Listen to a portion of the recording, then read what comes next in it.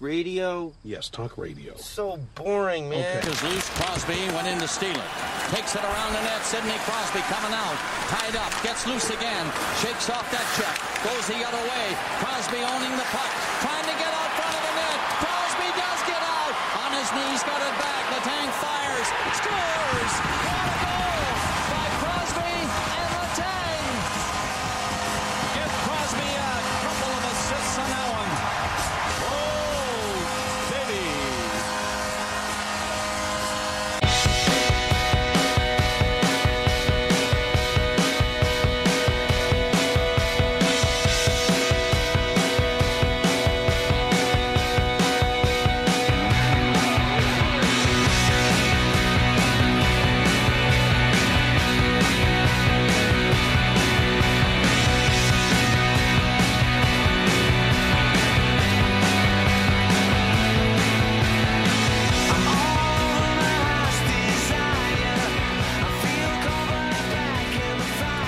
For Friday, January 4th, 2019, I am Bruce Battaglia of Puck77.com. And I'm James Cole. Same website. Nice. Yeah. How you doing, man? How was New Year's? It's good. Well, it was okay. No, it wasn't. No. Tell everyone about your New Year's. So I worked. I was bartending. Making some, sick tips. Some scorchoonie. Yeah. Yeah. I was supposed to meet up at a shag with my girlfriend and some of her friends after I was off. So I bolt. I get out of work. I go straight there. Paid $10 to get in. Nice. Took 2 steps to the right. Where were you at? The Coliseum? Yeah, the Coliseum. That's the place to be. Yeah. Nothing better than a good night at the Coliseum in Thunder Bay. That's true. It's the place to be. Yeah. Took 2 steps to the right. Tried to buy some drink tickets. The guy looks me right in the eye and says, "We might be out of liquor." What? Might be. What? So I didn't buy any drink tickets right away on the chance that they didn't have any liquor. Turns out all they had left was OVs. So okay, that's fine. Get some beers in me. It's gonna be a slow process, but I'll get going here. Catch up. I get a couple beers in my hands. And the ladies inform me that we're leaving in 20 minutes. Mm-hmm. So I do the best I can with what I've been given. Mm-hmm. And, we're going back to so-and-so's house, and, we'll head there, and you come along, we'll help pay for your cab ride home kind of thing. Oh, sounds great. Sounds like a wonderful evening. We get back, spend 10 minutes mingling, eating a little bit of food, and then everyone went to bed.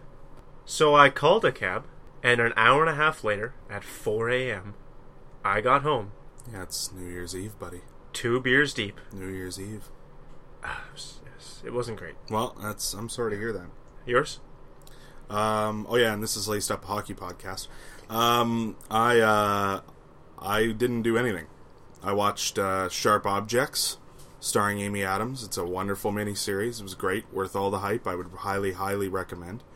And then I started watching Veep, which I'm a big fan of. So I watched a lot of TV, got into some new shows, really enjoying it. Some strong female leads. So, I enjoyed that. Nice. Yeah, it was probably the 5th New Year's in a row I did nothing. And I gotta tell you, I'm starting to get used to it. That's fair. I'm starting to not mind it. I'm a New Year's guy. I actually like going out for New Year's, but it just hasn't worked out the last few years. But, yeah, see, I have gone out the last few years, and aside from a wedding that I went to a couple years ago, which was a great time, not the best. I don't know. A wedding would be the place to be. I loved it. It was a wedding great. would be the place I was to be. I was really. Shag is the runner-up. Yeah, I was skeptical. When I heard we're doing a wedding on New Year's Eve. I'm like, the fuck's doing a wedding there's on never New Year's Eve? really a bad time to do a wedding. There really isn't. I guess. Even in the dead of February. Yeah, I mean, it'd be better if it were in the summer or any other time of year, but if you go to one in the dead of February, it's something to do in the dead of February, Yeah. It's not bad. Yeah, I guess so. I think the one time I wouldn't want to go is during the NHL playoffs or March Madness. Or January 5th. Ooh, or I guess if the World Juniors were on, because maybe we should talk a little bit about that. Yeah. The World Junior Championships the preliminary round is now done. Our preview was, we weren't that far off. we made some good predictions. Sweden's good. Yeah. USA is good. Yeah. Finland is good. Canada's not spectacular, but they're pretty good. Well, they led the tournament in goals and allowed the that'll happen. goals and That'll happen when the Denmark game was fucked. That was fucked. Puck just kept going in. It wasn't even like they were trying to run up the score. And here, oh god, you hear about Don Cherry? No. So Don Cherry's all pissed because they were running up the score. Morgan Frost celebrated when he made it 3-0. Don Cherry's mad. He didn't watch that game. There's no fucking way Don Cherry watched that game because what? There's no way. That guy lives for Canada. Did you watch a game? Yeah. Are you telling me Canada was trying to run up the score? They would throw the puck towards the net and it would go in the net. That was the worst nightmare night for those goalies. I'm telling you that an 87-year-old man who thinks Canada was running up the score watched a game and saw that. He watched the game. He just doesn't understand how it works anymore. Yeah, I don't know. Yeah. I don't know, just because the goaltending looked like it was from the 1970s.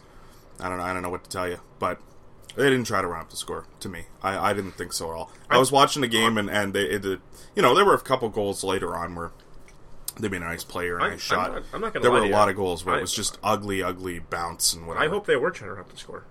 Who cares? It's a I don't tournament. care. What the hell do I don't care if they were. It's a tie-breaking... it comes into play if things get down to it. You need goals in the tournament, so... What's the problem? I enjoyed the game. If you're talking Game 7 of the Stanley Cup Finals, yeah, maybe stop running the score up when you've got the cup. It's over. The season's done. There's nothing left to play for. Mm-hmm. That's fine. In a short tournament where goals matter, there's no rules. There's no obligation to stop scoring after you get 6 or 7. Just fucking keep going. You have 2 weeks together as a team. You have an opportunity now at this point where the game is over. You've already won. Let's maybe practice as a team. Get some experience with your line mates. Understand how these guys play, because the next game is not going to be 14-0, and the one after that is not going to be 14-0. So I don't know. I don't see a problem with running up the score. Not saying that's what they were doing, but I don't think so. It doesn't bother me either way. I don't think so. Just Denmark had a historically bad night. Sure. What are you going to do? Sure. What do you think? Who you liking so far? I mean, technically Russia is the only 4-0 clean team. Yeah, I guess they were. Technically, in a tournament like this, because Sweden won in OT. So you can give Sweden, Sweden hasn't lost a game either, but... Yeah. Sweden blew that lead. Against the U.S. there, they were up, 4-0, and they looked like a very dominant team, and that's World Juniors for you. It's easy to flip a switch, and all of a sudden you got a barn burner on your hands. But the Russians, I don't know. I don't know if I'm sold on the Russians. They got a 4-0 win over Denmark. It's fine. It's expected. But they needed their goalie to bail them out against not only the Canadians in that 2-1 game, but the Czechs as well. They really. They did not have a great game against the Czechs. I don't know if you watched that one. No. Russians, a lot of the time, looked like they were trying to keep up with the Czechs, and if not for their goalie, whose name is escaping me at the moment, I don't know if we're talking about a 4-0 Russian team. I don't know. No. Yeah, great goalie. Maybe there's something to do, a little bit of collusion there. Maybe they a little bit of drugs, hacking into the results. And did anyone actually watch these games? Maybe the Russians just hacked the game sheet after that. A little bit of result doping. Yeah, yeah, that's what it is. Maybe doping and result hacking. Yeah, I don't know. Their only really convincing win outside of Denmark, which kind of speaks for itself, was the Swiss game when they won 7-4. Look, the Swiss, don't get me wrong, they've impressed me this tournament, but you gotta figure the Russians were going into that one expecting a better result. That game was probably a lot closer than they felt comfortable playing. Yeah, I thought they were going to lose. Yeah, the Swiss were up 3-1 at one point. Yeah, took a big comeback for the. They have not looked good. They're 4-0. I get it. They won the division. They're going to get an easy first round matchup. They're probably going to the semis. Maybe they get lucky in the semis, but... So they, for those of you following along at home, At the time we record this podcast, all these games happen today. Russia plays Slovakia. The Czech plays the US. Finland plays Canada. And Switzerland plays Sweden. Okay, so the winner of Slovakia-Russia. Yeah. Who you think Slovakia beats Russia? Right? Russia beats Russia beats Slovakia. Yeah. And then they play US Czech. US Czech. Who wins there? Taking the Czechs. Over US? Yeah. Okay. And then on the other side we got Canada, Finland. Yeah. Who are you taking? That's gonna be close. I'll be honest with you. I'm gonna say Canada, but this isn't gonna be like a 5-1 Canada drubbing. This might need overtime. This is gonna be. I think Canada's gonna be trailing for a lot of this game. I think it's gonna take a big third period comeback. We're gonna have a Jordan Eberle moment. Who is this year's Jordan Eberle? Wow, that's a great question. Is it number 14 Max Comtois? I hope not. Why not? Because he's already a star, or what? I haven't loved Comtois this tournament. Come on. No. Oh. Yeah. Agree to disagree there, Look, he looks like the best player of the tournament, but he's not acting like it. I'll say that much. He's not a lot of skill. It's a skill tournament. Sure. He's just the strongest guy I've ever seen in the World Juniors. Right. But I don't know. He's the captain. He's flopping all over the ice. I don't know. I like it. I hate it. Okay, so you taking who? Canada? I'm taking Canada in overtime. And then Switzerland, Sweden. Yes, with Sweden. Oh, really? Handedly. Come on. What are you talking about? What am I going to 7-1. tell them? I am going to take Russia over Slovakia. I'm going to take the US over the Czechs. I'm going to take Canada over Finland and Sweden over Switzerland. But I will say, where my opinion differs from yours, I think Canada is going to give it to Finland. Because I think they've got something to prove after, in my opinion, a few not fantastic efforts. And I do think Sweden-Switzerland is going to be a lot closer than you think. I think that's a 1-goal game and it's going to go to overtime. Really? Yeah, I think the Swiss have a lot of fight in them. I like the Swiss. I love what I've seen out of the Swiss. Yeah. I love it. So I think that's going to be a closer game. But yeah, so so you're looking at Russia, Czech, Canada, Sweden. I'm looking at Russia, US, Canada, Sweden. Yeah. Who we take into the gold medal games at this point? Well, because I've already eliminated my gold medal and bronze medal favorites. that's fair. I got the Czechs going for gold. They're beating the Russians. Okay. And Sweden beating Canada. Really? Yeah. That's depressing. Yeah. And Sorry. who Sorry, wins the folks. gold medal out of that? Sweden. It's okay. You like the Swedes, eh? I like the Swedes. Okay. I'm taking Russia is going to lose to the U.S. Interesting. I am taking Canada over Sweden. Wow. And I'm taking a Canada-U.S. gold medal game. Really? And I am taking Canada. For a guy that doesn't love this team. Well, okay, I like the makeup of this team. I think they've they have some difficulties that I think they are very, very capable of getting over. Very specifically, I'm talking about the power play. There is no reason why this power play should be struggling, other than the fact that we're talking about a Tim Hunter power play. Look, Tim Hunter's a good coach. He's a defensive coach more so. I think the power play gets moving at some point here because 3 for whatever is not really acceptable at the World Junior level. I like the goaltending a lot. I gotta say that. I really haven't seen a goaltender as good as Mikey DiPietro in the World Juniors in a little while. So I like what's going on back in net. I don't know. I don't believe in the Russians. I don't believe in the Swedes. Okay. That much. I don't believe in the Russians either.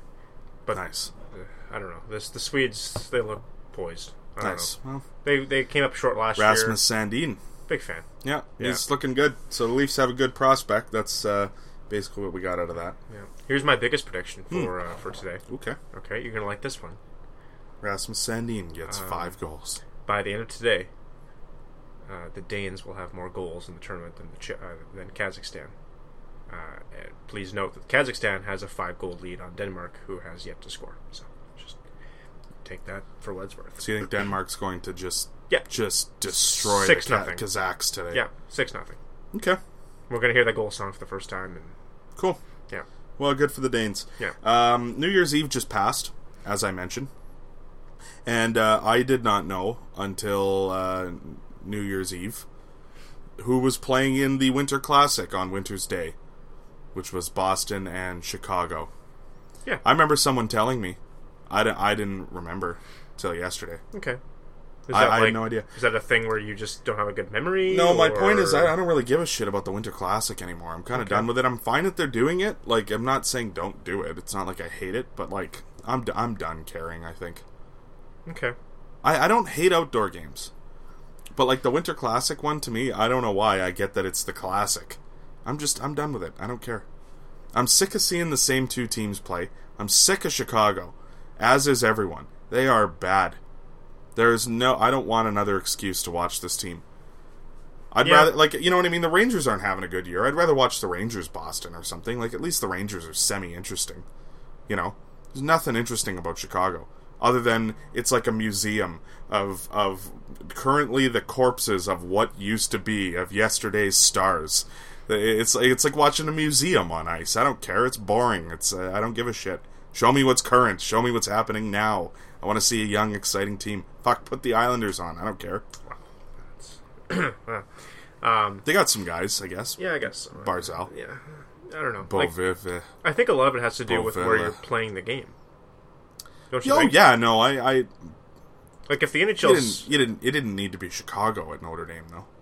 Well, yeah, it kind of has to be. Does like, it? Who else is it going to be?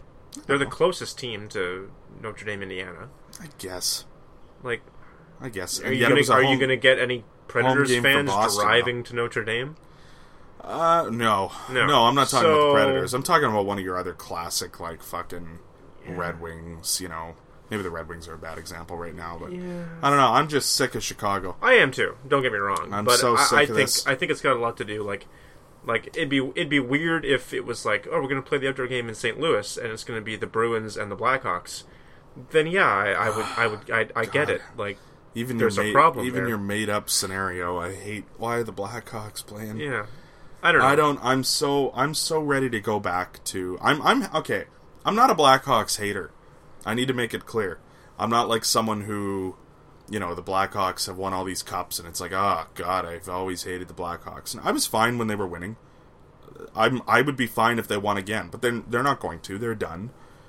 So I'm done with them now. I'm ready to go back to the 2002 Tony Amonte fucking days where it's like you barely even knew this team existed. No one went to the games. No one talked to them. Like, just go into witness protection for a few years because I'm done hearing about the Blackhawks for a little while. Let's just put it to rest. You guys are done. Trade your parts off. Parcel them off. Send Taves to the Coyotes. I'd like to see. Send Kane to the... Who else has cap room? No. Does anyone else, No one has have cap cap room? Send Kane to the Coyotes. Send them both to the Coyotes for the corpse of Marian Hossa. I'd like to see like a true rebuild in Chicago because I do think the NHL is a better league when Chicago is relevant. Sure. You're talking about the third or fourth biggest market in the NHL right now. You know, when that city is tuned in, when that city gives a shit about hockey, the league is better. I think. Oh, I don't disagree. And for them to go through what they did there in the late 90s, early 2000s again, like, we almost lost the Blackhawks. And it's weird to think about losing an original six team, like, in the 21st century. But it almost happened. We nearly lost the Blackhawks in 2001. So, I'm glad to see there was some stability. They won their cups. It's great. I was a little bitter, you know, as a Leaf fan, watching a team that had waited longer than I have for a cup before I got mine. But it is what it is. I think it signaled good things to come for the league. And I thought you were going to say good things to come for the Leafs. yeah, I don't know. I think a lot of these outdoor... I think your team's about to get over the hump Yeah, there, I buddy. don't know. I wouldn't worry too much. I think a lot of this outdoor game stuff is just a way to repay the fans in Chicago for, you know, not giving up on what it was. Now, that's not to say they care. They've been repaid, though. Yeah, They I won guess 3 so. cups. They've gotten 15 outdoor games. Like, it's... It's 6. That's it? 6. I thought it was closer to 9. No, that was their 6th last night. Oh, God. I'm still... I'm over it. No, I I'm get done. it. I get it. I am too. You know what? It's not even that they've had so many outdoor games, and like I said, it's not that I'm sick of the Blackhawks being relevant. It's that I'm sick of the fact that now they're not relevant and we're still trying to pretend that they are. I want the league to just admit now that this team's done and it's time to stop marketing the Blackhawks for a few years. It probably will. They don't know that in June when they schedule the game, They right? should have. They should have. It was pretty glaring a couple years ago it was over. When they lost to the Predators 2 years ago, we should have known. Really? I knew. The Predators? Yeah. The team that just won the Western Conference? No, but they got Was in the Stanley swept. Cup They a got couple of swept years? and they looked terrible. They didn't score a goal 3 or Predators are 4 a great games. team. Yeah, but no If national the Leafs got swept by the Predators, I wouldn't be upset. So you're telling me that the Blackhawks getting beaten probably worse than any team in the salary cap era in a series. I don't know about that. They didn't score a goal 3 of the 4 games. It's terrible. That's a hot goalie. You could make the same argument about 03 when J.S. Shigera went on a run all the way to the Cup Finals. You're not telling me the Avalanche were irrelevant in 2003. Here's my problem with your stance, though. You're getting all worked up and you're trying to argue that the Blackhawks were still good. We now know, James. We have the benefit. No. They were bad, though. Why are you even trying to argue they were still good? Is that they were the done. NHL We know didn't that know. now. That's my argument. They The should have NHL known. didn't know. They should have No, known. they shouldn't have known. I There's knew. no way to know. I knew. I'm no expert. I don't know. Yeah. You got lucky. I got lucky? Yeah. No, I could look at the fucking age of these players and know that they were going to fucking be Brent Seabrook was eventually going to be the shell of his former self because he was not a fucking Stan long-term... Bowman was going to trade away Artemi Panarin in 2016. Well, I didn't know that. And you didn't know that Corey Crawford was going to get a concussion in 2017. No, but I always thought Corey Crawford was a bad goalie, so I fair. again, still kind of came to fruition where he's not in the league anymore. I guess. Anyway. Yeah. Regina gets an outdoor game now. Chicago? It's Chicago versus Chicago, actually. Chicago versus the Red They're going to split squad the Chicago Blackhawks. No, it'll be the Calgary Flames and the Winnipeg Jets on October 26th of 2019. I will be there. You possibly will be there. We'll see. I will be going. Who's the home team? I don't know if they said. I don't know. They should make the last game of the year that those two play for home ice advantage. Yeah. That'd be the way to do it. That'd be a good Because you know idea. that they're just going to flip a coin in some office in New York in June. And well, decide. and it'll give Calgary something to play for in March. Exactly. Wait, what? I'm saying the Flames are going to suck by then. I don't believe that. The Flames look great. That's actually going to be a really good game, I think, too, to be honest with you. Top teams in each division in the Let's West, see how either of those teams get worse by then. Yeah. They're both young. They Exactly. both have a lot of... Winnipeg may have some things to look into on their blue line moving forward, because I'm not sure how things are going to turn out with Dustin Byfuglien here. And, Myers is sort of aging, and there was always talk that Trouba's leaving, so, they may have a little cause for concern on the back end, but their offense is so good that they'll be fine. But I think it's going to be a great matchup. I think it's a good idea. Yeah. I should clarify, I don't hate these outdoor games. I think it's cool. I've never been to one. I'd like to go to one. I think it's something every fan should probably try once. I'm assuming. I've never been to one. So I like that they exist. Arguably, there was too many a few years ago. I think we've scaled back the number of them now, so now it's only 2 or 3 a year, which is fine, as opposed to 5 a few years ago. Yeah. Well, it's nice that they're doing it in October in Regina, too, so it'll only be minus 30 instead of minus 85. And, yeah, the skidders won't be out anymore, so that'll be nice. Yeah, you get that harsh prairie wind that'll just be whipping all the players in the face, so they'll have to wear full cages, or, those full fish if you bowls. or someone you know lives in Regina, and you're a listener of the Laced Up podcast, or you've ever been to Regina and you know of something to do, please let us know, because we need to begin planning, what we're going to do. Indoor activities. What we're going to do other than this game while we're there. So, I don't know. We might just drive to a different city or something. Yeah. Drive another 8 hours to Calgary. So, hit up the Saddle Dome. With Regina Cowboys getting this game, are there any other neutral site markets that you'd like to see the NHL kind of tap into for an outdoor game like this? They did it with Notre Dame, they did it with Annapolis, with the Leafs and Red Wings a few years ago. That's not to say that any of these cities are getting markets or anything like that, but you know what I mean. I think the NHL's realizing that we don't need a team in Saskatchewan, but damn it, we could fill a stadium for one night only, kind of thing, right? So, is there anything else that comes to mind? There probably are some. I can't really think of anything. That's fair. I mean, Because we've proven now that we can play these games anywhere. They could you look at have Los Angeles, you look at Dallas. Yeah. They can play these games anywhere now. They could have utilized Seattle before they could had a have. team, and you know what I mean, done a Ducks versus Vancouver game when the Ducks were at their height or something like that. I'm thinking like cities that maybe tough aren't now. on the radar. You know? Yeah, well, I mean, Like I wouldn't do one in Quebec City. I don't know how on the radar Seattle was on a large scale until recently. Like I didn't really hear many people talking about them until recently, but I don't know. There probably are some. I've just never really thought about it. Kansas City, maybe? Is that a good way to test the waters there? Do they get a winter? I don't know. I guess it's Missouri, Yeah, so you'd have to think. yeah. I don't know. Like Quebec City, like they've already got the arena built, kind of thing. So there's no need to test an outdoor game. They can just have these preseason matches. You know. Oh, but they could just have an outdoor game there. It's the capital city of ice, Quebec yes, City. yes. Everything is made out of ice. What about The hotels are made out of ice. How do you feel about Halifax? Think Halifax could do it? I don't know who you'd get to play. But. See, the fun thing about these winter games, and the thing that goes over my head, is I don't understand how they can make ice in warm climates like this sometimes last so long and be such good ice.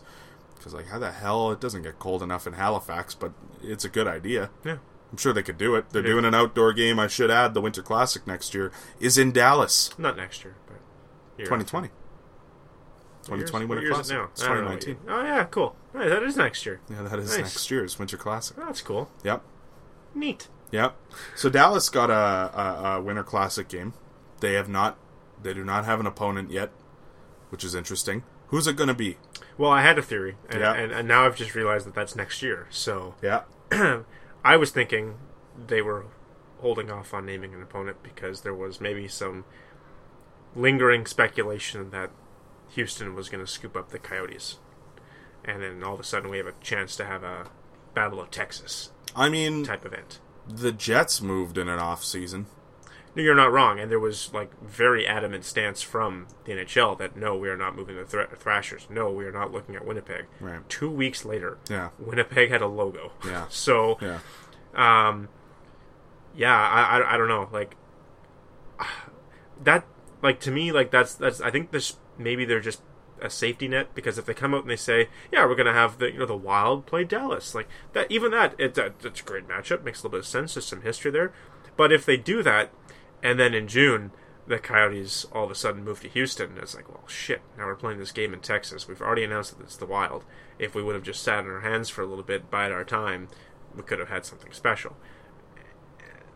I don't want to say that's what's happening because, like, now I'm realizing it's much sooner than it actually is, and I don't understand how time works. That maybe that's my first problem. Yeah. But I'd love it. You lost a year there. I would love it if it was Houston and Dallas. That'd be fantastic. I'm so on board with Houston, and it's weird because I've always been against the Sun Belt. I don't understand why you're so into Houston. Is there a reason?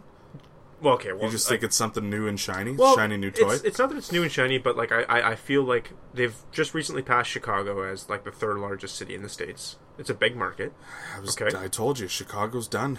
Yeah, that's fair. Everyone's they're moving welcome. out. Yeah. Everyone's moving out, going to Seattle, going to They've all gone Houston. to Houston. There's can't play outdoor games in Texas. We're going to Houston. Yeah. So I like what it is. I like that. It's a big market they haven't tapped into. I like the owner that's targeting the NHL, guy that owns the Rockets there. He seems very passionate. He was the owner of the Arrows when the Arrows were kicking around Houston. He's done a good job with the Rockets, I will admit, Yeah. because the Rockets are one of the few teams that really have not been terrible in the last 20 years. Like, they're Spurs light, in a sense, where they've always kind of just been competitive. Yeah, and mind you, it's a big city. There's a lot of sports teams there right now, so you know it's got to be a fairly reputable sports town. But I've also talked to some people that live in Houston, that are from Canada. They've gone down there for work. They've gone down there to retire, whatever the case may be. And it's a small sample size, but they'd all be down. Like, they would love to have a team in Houston. The people I do know, they either drive to Dallas to see the Dallas games, or you know they'll try to travel as much as they can, maybe to Phoenix, maybe to Florida, or whatever the case may be, to see their favorite team, like the Habs or Leafs, whatever like that. It's the snowbird type of thing. But I think you're not relying on the snowbirds like you were with the Coyotes. You know what I mean? You're not. I think Houston could really support an NHL team. in 2019. You know, like this, it's not the 90s anymore. The league has grown. The league is showing it's willing to try new things. With You're Vegas. right. It's not the 90s anymore. Time. Yeah, it's hard. Yeah, understand. you've done a good job figuring that out. I genuinely have never met anyone from Houston in my entire life. I don't think, but okay. That's pretty cool. I'm not against Houston. Look. My thought is, if we can put a team somewhere where I see more people sitting in the seats at the games than I currently do with the Florida Panthers in the NHL, I'm fine with wherever they want to put a team. If they want to put a team on Mars and there's 18,000 people in the seats on Mars, go right ahead. I'm sick of watching empty seats at hockey games because I think it's absolutely terrible for the sport. If Houston can put asses in the seats, even if you're talking, 13,000 out of 18,000 seats a night, sure, why not? Let's do it. Yeah. I mean, like you said, it is a huge market. I find it hard to believe that 13,000 out of, fucking 6 million people or something don't want to go to the game. How many people live there? It's more than that, probably. Houston's probably up around 8 or 9. Yeah. Yeah. I was going to say Chicago's 8-ish. I was going to say 6, but... Yeah. This is why we need John to be our fact checker. John can just type it in and figure out what the fucking answer is. Yeah. Do you want metro or urban?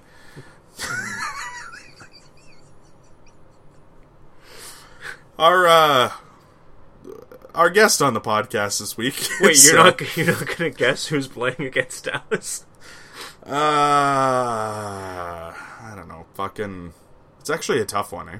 Yeah, like for me, if it's not this Houston thing, it's got to be Minnesota. I think you do an all North Stars type of thing. And, it's divisional rival.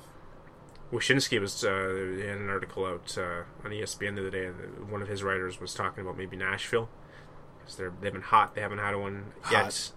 They've been hot. Divisional rival with Dallas to a degree, but they're pretty far away still. Yeah, and there's not really a naturalized rivalry there. No. Like, they haven't had any. Have those teams ever met? No. Have they ever played each other? Like, I don't know. No. I don't know. I'm just gonna cop out. I'll say the Wild. Okay. Because fuck. But the Wild also kind of fall into Blackhawks syndrome, where it's like, well, didn't Dallas and Minnesota play the outdoor game in Minnesota? Dallas and Minnesota? Yeah, was that? I don't remember Dallas ever having an outdoor game. No, like it was in Minnesota. I just can't remember who they played. If it wasn't Chicago. I don't remember that either. No? No, I don't think that happened. Okay, you look it up. It's gonna bother me. You look it up. You got about half an hour because we're going to have our guest on right now. Our guest on the podcast this week is Colin DeJackie. Colin is a former player, former junior player. He's been around. He's played everywhere in Canada. He's played in every city. Not quite, but we will talk a little bit about his junior career. He's also a former player for the UOIT Ridgebacks of the CIS, former goaltender there. And he's also an employee of the Carson Bird Goaltending School. So we're going to talk to him a little bit about goaltending, just different techniques, different methods he uses in his job, as well as his playing career and what he thinks about certain goaltenders in the NHL today. Specifically, maybe a Maple Leafs backup goaltender. We'll get his opinion on him. So here's Colin. Colin DeJackie. Oh, nice of Carson Bird Goaltending School. Is that maybe the first credit? Well, I mean, is that credit number one? That's what I'm most known for, I'd say. Carson Bird? Carson Bird. It was so funny story. I was, start us off. Okay, so where do I start? Yeah, tell us about that, I guess. So for Carson Bird, so I was a goalie for UOIT. Write that down. UOIT. Yeah, I fucked it up on the intro on the main episode. Four letters in the acronym. He was our goalie coach. So he's the same age as me. He was like kind of a startup guy. He started his own goalie school up in Oshawa, Whitby area. So he had that going. Then after the first year, he started getting a little bit bigger. So he asked for some people to help him out.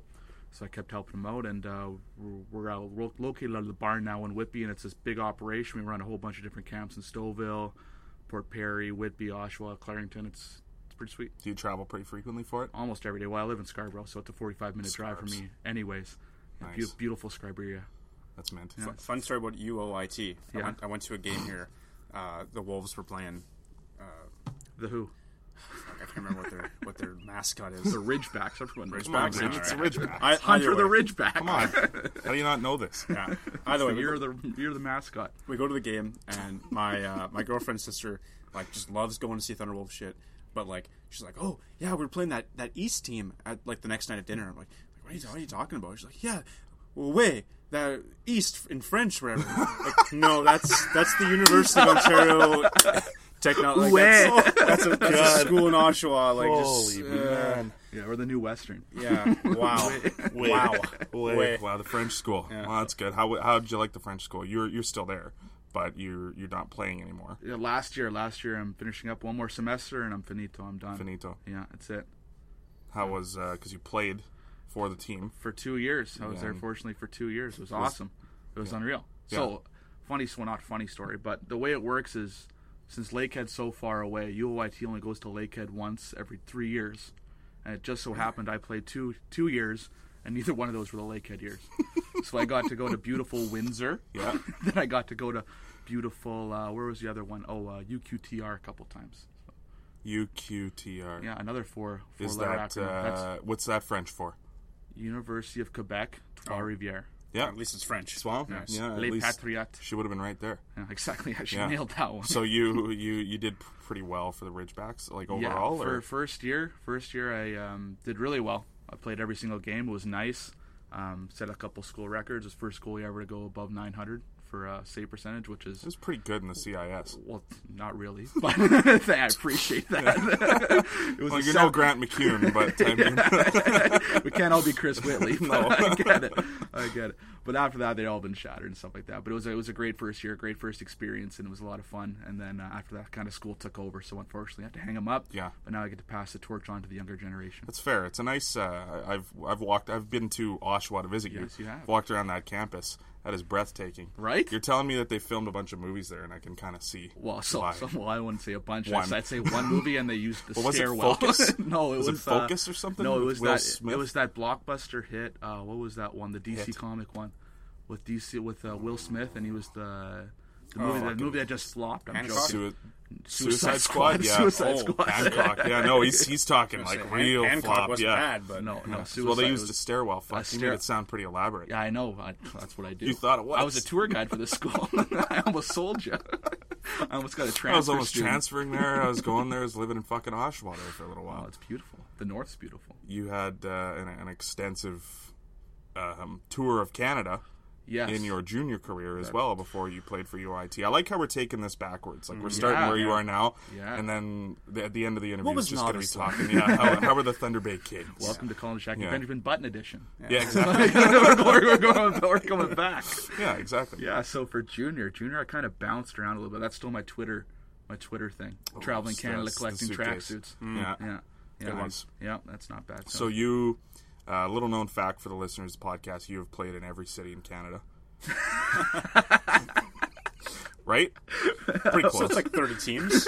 No, not every city, but a lot of the provinces. Now that I think about it, that's the correct answer. BC, yes. Yeah, BC. Yeah. You played in Salmon Arm. played in Well, yeah, I Salmon guess Arm. you should tell them. Why am I? Okay, so we'll start from the we'll take this reverse. We'll We'll start go- from the beginning. So to start, I was in Grand Prairie, Alberta, for the Storms. Right, the Storms. The I remember Storms, that. of That was a course. good. That was a while. It was a while. 2.5 years? No, 1.5 years. 1.5 years. But trust me, that's going to be a while when we talk about the other ones. So it was a year and a half in Grand Prairie, which was awesome. A lot of fun. Yeah. And then I got, fortunate enough, I was selected to the Team Canada West identification camp and then the selection camp as well, where there's the likes of Troy Stetcher and Jajar Kaharia, Colton Parayko, those kind of guys were all there, which was kind of neat to see that. That was pretty cool. So then after that, I got traded to the Humboldt Broncos, who were the host of the RBC Cup in 2012, which was neat. The hosts, eh? We were the hosts, so it's, Yeah. this is the way I found out I got traded. So there was a guy named Tyler Briggs that beat me out of the spot for Team Canada West, but we were friends. And he texted me. I was heading my way to the rink. We were playing Spruce Grove, and he texted me. He goes, "Congrats on going to the RBC." I go, "What are you talking about, man?" He's like, "Well, you got traded. You're going to Humboldt." I was like, "No, like I'm on my way to the rink. I'm going to play the game." So I text my coach. He goes, "Yeah, you better come in early." Here we go. So I packed up my stuff on my way to Humboldt. So Humboldt was a lot of fun. We won the Saskatchewan Junior Championship. We won the Anavet Cup against Portage Terriers. A bunch of Thunder Bay guys there. Yeah, and then that we could have been the Jordy Armiento, Could have been. former guest on the Could have- podcast. could have been. Portage Terrier. Could have been. Wasn't. It could have been. Could have been. Wasn't. So yeah, then we lost in the semifinals against the Woodstock Slammers, remember that name. These They'll aren't come- real teams. remember that name. They'll Hang come on, up remember later. that name. Yeah, you're going to hear about this, James. Yeah, and then they were beat by the Penticton V's out. So anyways, so after that season, I found out that the trade from Grand Prairie to Humboldt was contingent. Well, part of the deal was I got traded back to Grand Prairie. So I didn't know that part. So I'm contacting Humboldt going, okay, like what's going on? Like we had a stud goalie too there, and we're both going to be 20 years old. And so you can't have that many overagers as goalies for sure. So like, no, like, you're Grand Prairie Storm's property. So I contact that guy. Goes, oh yeah, like I don't know what we're gonna do with you. And this is like 2 months before regular season or training camp. So I go, well, like, am I coming? It'd be good to know. He goes, well, no, we don't have a spot for you. I was like, well, am I on the block? He goes, no, I haven't done that yet. I was like, all right. So he puts me on the block. A week later, thankfully, I'm on Chapel's golf course with my dad. I got a phone call. I'm moving to British Columbia. Okay. So I'm going to Salmon Arm. It's not a bad call to get. No, it's a nice there are call worse to get. provinces to move to. Really nice call to get. Yeah. So I was fortunate to become a Salmon Arm Silverback. Long name. Yeah, you could have asked me. I wouldn't have guessed that. What is a silverback? You know what a silverback is? It's a fish, isn't it? It's a gorilla. Come on. It's a gorilla. My next guess would have been horse. I would have gone horse after that. So no, it's a gorilla. Okay. So Now, are there a lot of of gorillas in BC? You got to go to find out. All right. just in Salmon Arm though. They're all in Salmon Arm. That's why they're there, the salmon. But anyways, so I was there for just a cup of coffee. No, not a cup of coffee. I was probably there for 2 months. Okay. I got traded the day before Remembrance Day. And I remember this because I got traded to the Woodstock Slammers. For a cup of coffee. For a cup of coffee, pretty That much. was the cup of coffee. I'm going to say it's an expensive cup of coffee. I won't say how much the cup of coffee cost, but it was a cup of Premium Seattle's coffee house. Yeah. And one of those new double Timbits. You hear they're coming out with the double Timbits? Ooh, there's a new flavor. I know about this. Double Timbits. I'm gonna have to hit that up. Yeah. So traded the Woodstock Slammers there for 3 weeks. Count them 3. And then I got traded to Kingston. Finished my season in Kingston. I remember specifically your trade to Woodstock because I don't remember it because it was like, you know, when Colin's out of town, we talk maybe every month. Yeah, about once that. a month. Like Couple we texts. see each other the entire time you're home usually, but I never hear from you while we're gone. There's just no point. I didn't know you played there until like that summer. You tell me about like, yeah, I was in Woodstock. I'm like, what the fuck is Woodstock? A funny story. Hockey DB doesn't know that story either. Elite hockey prospects only knows that story. So that's kind of an iffy. How many games did you get to don that jersey on the ice? 11. So I started every single game except the last one before I got traded. Yes, they didn't figure it out that I wasn't any good until the very last one. Then didn't do the don't look at those numbers. Those were bad numbers. But anyways, I got traded to Kingston. Finished my season there in Kingston. I got recruited to go to UIT to do some software engineering. And here we are. So Laced Up Podcast. You are a champion. You won with Humboldt. Yes, that's It right. must have been a pretty cool experience, like hometown. Right? Amazing. What man. can you tell us about like your experience in Humboldt? I guess The salt of the earth people. Some of the best people I've ever met in my entire life. Like they filled the rink every single night. We had one of the best teams that I've ever been a part of for sure. If you drive down Main Street, they have fire hydrants. And they paint the fire hydrants with the faces and the jerseys of the people playing on the Humboldt team. So you have the logo on the back, on the front, name on the back. They change it all the time. It's pretty sweet. Did you get to partake in the painting of your hydrant at all? No, I didn't. And thankfully they spelled it right too, which is pretty cool. That's pretty pretty good, impressive. actually. There were some big names. There was Dejaki and Kawiak. I still can't pronounce that one. I couldn't write that one. There's some tough ones. The other goalie, Harinkyu. So there's some difficult stuff. So they had the dictionaries out for those ones, but no, that's such a great spot. They have such a beautiful rink. It was named after a guy named Edgar Peterson. Edgar Pearson. I'm gonna kick myself for not remembering his name, but he was a founder. He had like coached the teams. I think they won like 4 or 5 RBC Cups with him too there. So pretty special place to play. Lots of history, which is pretty neat. You started goaltending late, like not. It wasn't like you were strapping on the pads when you were like 8 years old, kind of thing. 100%. When did you? How old were you? 13 or something? Well, not quite that late. So here's the story. So I was born in Kitchener. I was there for the first 5 years of my life. Right. No one really plays hockey in my family, so I was a lacrosse guy. Ooh. So I moved to Dryden, beautiful Dryden, Ontario, home of the Paper Kings. Chris Pronger. Shout out to Dryden. Kevin Rain. Yeah, we got some guys. So I didn't know how to skate, so I was in can skate. So I was a figure skater for the first couple of years I was in Dryden. And then by that time, it was in grade 2 or 3 that we started actually playing hockey for real. And I couldn't understand the drills. And I couldn't stick handle a puck, so I kind of panicked. And when they started drawing the drills, I said, oh, screw this, I'm just going to go in net. So I put the pads on and never looked back. So that was kind of the start of it. And then from there, I didn't make a AA team or anything like that, nothing crazy. And then we moved to Thunder Bay when I made the Kings in grade 9. And ever since then, I was playing competitive hockey. Here you are. Here we Yeah, are. I've always kind of wondered that about myself. Like Yeah. I played hockey my whole life, mostly forward. Yeah. And you start thinking back when you get to your mid-20s, like, what if I was like the greatest goalie in the world, but I just never strapped the. I could be the best like badminton player, but I just never. You never tried put him on in badminton. Pee Wee or anything? No. You never got there? No. I played 2 games in net. I let in 4 goals and I got a shutout. So, I mean, like, Oh, you're Garrett Sparks. Yeah, I'm Garrett Sparks. Here we go. I think the lead's Here we one go. of you guys. All right, it's time to get into that. So you're not a goaltending expert. I wouldn't say so. You're not an expert. I've watched the games, though. So you're not an expert. But I'm not an expert. You watch the games, but you're not an expert. Exactly. Okay.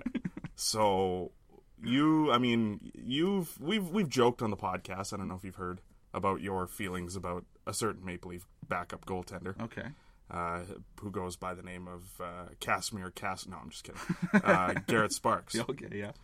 Sparksy. So let's get into it a little bit, maybe about certain goalies you like, you don't like Sure. around the league, and you feel a certain way about Sparks. So I don't think he's a bad goalie per se. He was an excellent goalie in the AHL. Phenomenal goalie in the AHL. Maybe But for World what? Juniors too, I guess. There's that. Yeah. Gold medalist. Yeah, that's true. Gold medal. But I feel like it's just such a situational thing. Like, you have Anderson. You're solidified number 1. What do you want him to play? What, 65, 70 games a year? Not ideally. Well, how much? I mean, how much do you think? He's great, but you want him in like 60 to 65 at Okay, the so most, your right? backup goalie is going to play 20, 25 games. Okay, so do you want a guy that's going to consistently give you a 9-10 save percentage, 9-15 save percentage, or do you want a guy that's going to be feast or famine? Like, I mean feast or famine. No saves at all, putting up an 844, 810 every single game, and then a shutout. 844. Yeah, you sure. don't want that. You want the it's 844 nuts. and then It's the nuts, shutout. and it's like, this guy's a younger stud. I get it. He was great in the A, phenomenally. But Well, yeah. Can't take that away from him. you want a Calder Cup. That's sweet. But do you want a guy pushing Frederik Anderson for that number 1 spot? Like, you don't want that. You have your number 1. You have your number 2. Why would you get rid of your number 2 to get a number 3? That's what he is. He's a number 3. Yeah, that's my thought. So you would have kept which of the other 2? Oh, McElhinney. McElhinney, for sure. Easily. Yeah. Well, I know hindsight's 20/20 now. He's No, putting up sick numbers, but like the whole time I was saying. Well, I bet he was McElhinney. great in Toronto too. There was a was reason why he was gross. the backup while he was And, there. and just the way he plays too. He plays such a good backup game. Why do you think they got rid of him? Do you think it was an age thing? Like, do you think it was just they saw Sparks could kind of take 20, 25 games for years down the road and I don't know. make him a career backup? You guys Like, probably what do know. you think it was? You guys probably know better than I do. You Like, can only keep one of them. Is how it was going to work out. All 3 of them had to be waived. Oh, yeah, but I'm asking why was Sparks the guy? Like, do you have an opinion? And why do you think but Sparks? who had to be? So I'm not sure. McElhinney and Pickard McElhinney got waived. Oh yeah, so I 100%. Yeah, so I guess like I don't know. I would have kept McElhinney for sure. I don't. I agree, but Yeah. yeah. Like, I don't know the deal for their contracts. Could you have dealt Sparks and got something out of him? Calder Cup winning goalie. I mean, in theory, you could have.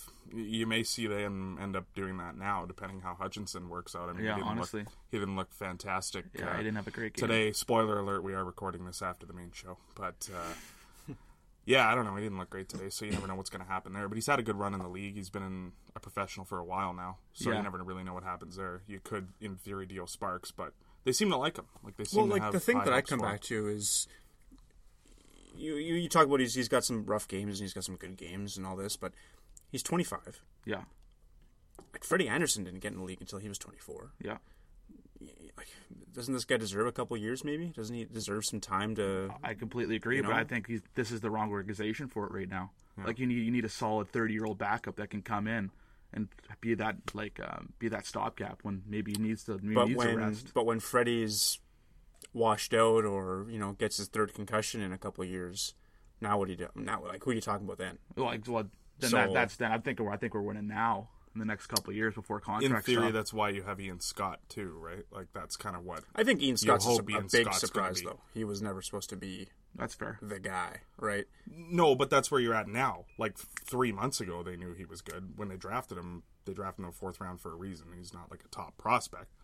But 3 months ago, when they had to choose between McElhinney, Sparks, and all these guys, like you've got Ian Scott coming up, Eamon McAdam too. Eamon McNabb, yeah. I watched him play actually. That's a real name. Yeah, because He's on Newfoundland. Newfoundland. Yeah, the Growlers. Okay. Yeah, the dogs. Yeah. Yeah, we got to have you on for an episode of just like education of Canadian hockey teams. Oh, And man, we'll just go through is this a real team? Well, it'll just be an hour-long quiz, and you'll give us like 100 team names, and like, is this right or wrong? Oh, I like it. Yeah. Best name I've ever come across: the Melville Millionaires. Real junior hockey name. All right. The real junior. Yeah. I'm a big fan of the Hamburg Freezers for sure, but that's a good one too. That's a good one. That's a good one too. The alliterations. Yeah. The alliterations. Who at this point, because we're kind of at a crossroads potentially here in the league, where you had your Sparks. I've got Sparks on the brain. You had your Price, you had your Lundqvist. Yeah. These guys are kind of faltering at the moment. Yeah. Whatever's going on with Price, and then Lundqvist, it's just an age thing, I think. Who at this point do you think kind of it reigns supreme between the pipes? Like, if you had one goaltender right now, No who's question. the best guy? John Gibson. Got to be. Yeah. Got to be John Gibson. There's like the amount of top end scoring chances the Anaheim Ducks give up every game. I was watching one game. I'm a John Gibson fantasy owner, and I've seen a few too many of those games this year. It brings back flashbacks of the 2013 Leafs. Man, they'd be so bad without Gibson. It's insane. Yeah. But like they give up like 20 to 30 high quality scoring, like 20 to 30. It's not an exaggeration. No, for those of you listening, that is not an exaggeration. Like a high quality shot is a shot in the house. So like we'll draw a line from the crease up to it's and like these are top end guys shooting the puck 30 times. You're gonna score a couple times. Yeah. But I watched the game and he's winning 2-1, 3-2. Like he's gross. Yeah. He's gross. And Mackenzie Black was looking pretty good too. I was just going to ask you. You don't live here anymore, but which of the three Thunder Bay guys would you most want to have on your team for one game? Because they're all looking pretty good right now. They're all so. Are you friends with Matt or not anymore? Murray? Yeah. No, I mean, like, I don't really talk to him very much anymore. But we grew up, we trained together and stuff. That's kind of how I feel too, because I've known him for like, I don't talk to him anymore, obviously, but like I grew up with him as well. Yeah. So it's kind of like I feel partial to him. I picked him to win the Vezina this year. Always. A little bit wrong. But I don't think he's going to win the Vezina this year at this point. But it's hard to answer that. Sometimes I think, but what would your answer be between the three? Yeah. Mackenzie's probably not the most proven yet, so it's tough. And Murray's won 2 cups, so it's hard to go against Murray. But like right now, as they're playing, it's hard to go against Blackwood. But he's so big. He's so strong. When we used to train together, the way he pushes, when he stops, like it echoes the rink. The guy is just so powerful. It's wicked. And then Hutton, he's such a battler. Like I think I was watching the top 10 2018 saves the other day. He's only out there like 2 or 3 times. Yeah. Like gross saves every year. Gross saves. Hutton's another guy kind of like Gibson too, where like Buffalo is another team that gives up tons of high percentage scoring chances, and like he's having a solid year there. You know, there was a lot of doubt that he could be a starting goaltender. I think he's starting to really prove it in Buffalo that he could do it. Oh, 100%. Like, he's playing great. 100%. No, he's been awesome. No, he's been really good. We went to watch a game, and, like, just the energy he brings to the position. It's so different than you see, like, a Carey Price or, like, even a Gibson or a Murray. They're so stoic and calm in net, and Hutton's out there playing the puck. He's doing these different things. He's doing, like, stuff that we used to do when I was, like, 16 years old. Yeah. So, like, I don't know if you guys know goalie terms, but there's something called an RVH. Everyone rips on it in the NHL now because they get beat high. Okay. He does something called a VH. So it's like he has the other knee down and he plays it like an old school. He's like kind of like a Marty Brodeur style guy, which I really respect because it's like almost like a reactionary guy rather than a statue, you know. So it's kind of neat seeing him play that way and succeed at doing stuff like that because there's so few guys that can do it. Like Bernier in his prime did that exact same thing, but then guys start to figure it out. Like Carter's only 5'11", not a very big guy. So when you start getting figured out like that, you kind of got to start getting slower. Then you're gonna get picked apart, but he's almost gotten better with age, almost. Yeah. Mm-hmm. Is there a big? Do we have a Tim Thomas in the league, like a big flopper? You got a guy that kind of just not so just much starfishes anymore. around. You know what? Funny thing is, Hutch kind of reminded me of that. Hutch, today. And you know what? Pekka Rinne. Pekka Rinne's a floppy guy, only in the playoffs though. Guy's a stud in the regular season. Can't figure out in the playoffs, but yeah. I saw a lot of that out of McElhinney the last couple of years. With McElhinney too, yeah. I'm good with the way he was flopping. Yeah. I'm good with that. No kidding. It's like I think you mentioned it was just like taking a guy out of the '90s and dropping him in 100%. The modern day and watching him play goal. Yeah. It's fun to watch though. I like watching those kinds of goalies. Like it's not. Exactly. It's not someone you want to bank on necessarily, but like if you got it, they're doing fine. Like one of my favorite goalies ever is Tim Thomas, just because it was just hilarious to watch. That's exactly it. Just a mess. Especially when you see guys like that go out and they handle the puck too. It's pretty cool. Yeah, it's pretty neat. Yeah. Hutzy likes playing the puck, which is kind of cool. Call Thomas up at the age of 36. He's doing cartwheels in the net. It's like, what the fuck am I watching? Is it Twilight Zone? Yeah. Not going to the White House and stuff. Yeah, that's who you want. The best. Yeah. We'll never get another Tim Thomas. We were blessed once, and he's gone now. University of Vermont Catamousse product. Yeah, Catamousse. What's a Catamouse? He's like a panther thing. It's a weird looking cat. The mouse cat is what it is. Sure. Colin to Jackie. No, it's been a pleasure, guys. Thank you very much Thanks for having joining me. us. Go Leafs, go. Yeah, enjoy your flight home. You go Porter. Yeah, Porter tomorrow. The Only lounge. Only way to go. No, Only way to go. Yeah. I Nice. feel like Porter should sponsor the podcast by this point. By the Yeah. amount of times we've mentioned it on the podcast. Yeah, I'll talk to them when I go down in February. Yeah, that's See what true. can I do. haven't taken. I don't think I've flown Porter since I went to see you. So that's the problem. Yeah. It's way I could different. probably We stop got to this get on guy. more flights. Yeah, yeah. Well, maybe we will. We'll go see Carter Hutton next time he's in We'll go Toronto. see the WA Ridgebacks. Yeah, the way Ridgeback, so the funny, East man. Ridgebacks. Thanks, Colin. Yeah. Our thanks to Colin to Jackie for joining us up on the Laced Up podcast. It was the Blackhawks. The Blackhawks had an outdoor game. No, the Wild had an outdoor game. They played Really? the Blackhawks. I don't. Yeah. Yeah, I don't remember that, but Yeah. I don't. Yeah. I don't. It sounds right. I don't doubt you. It sounds right. Yep. We should have a quiz game on the show maybe next week, where I will tell you that this game happened and these two teams played, and you have to tell me if it's a real or fictitious outdoor game. That would be wild. That would be Minnesota. Because Wild. there's been a lot. Yeah, they probably Like have. it's over 40 now, I think, in the history of the league. 40. I think so. Think so? I think so. I don't You know. got to remember they've been doing the Winter Classic for 13 years now, maybe. Yeah, 06.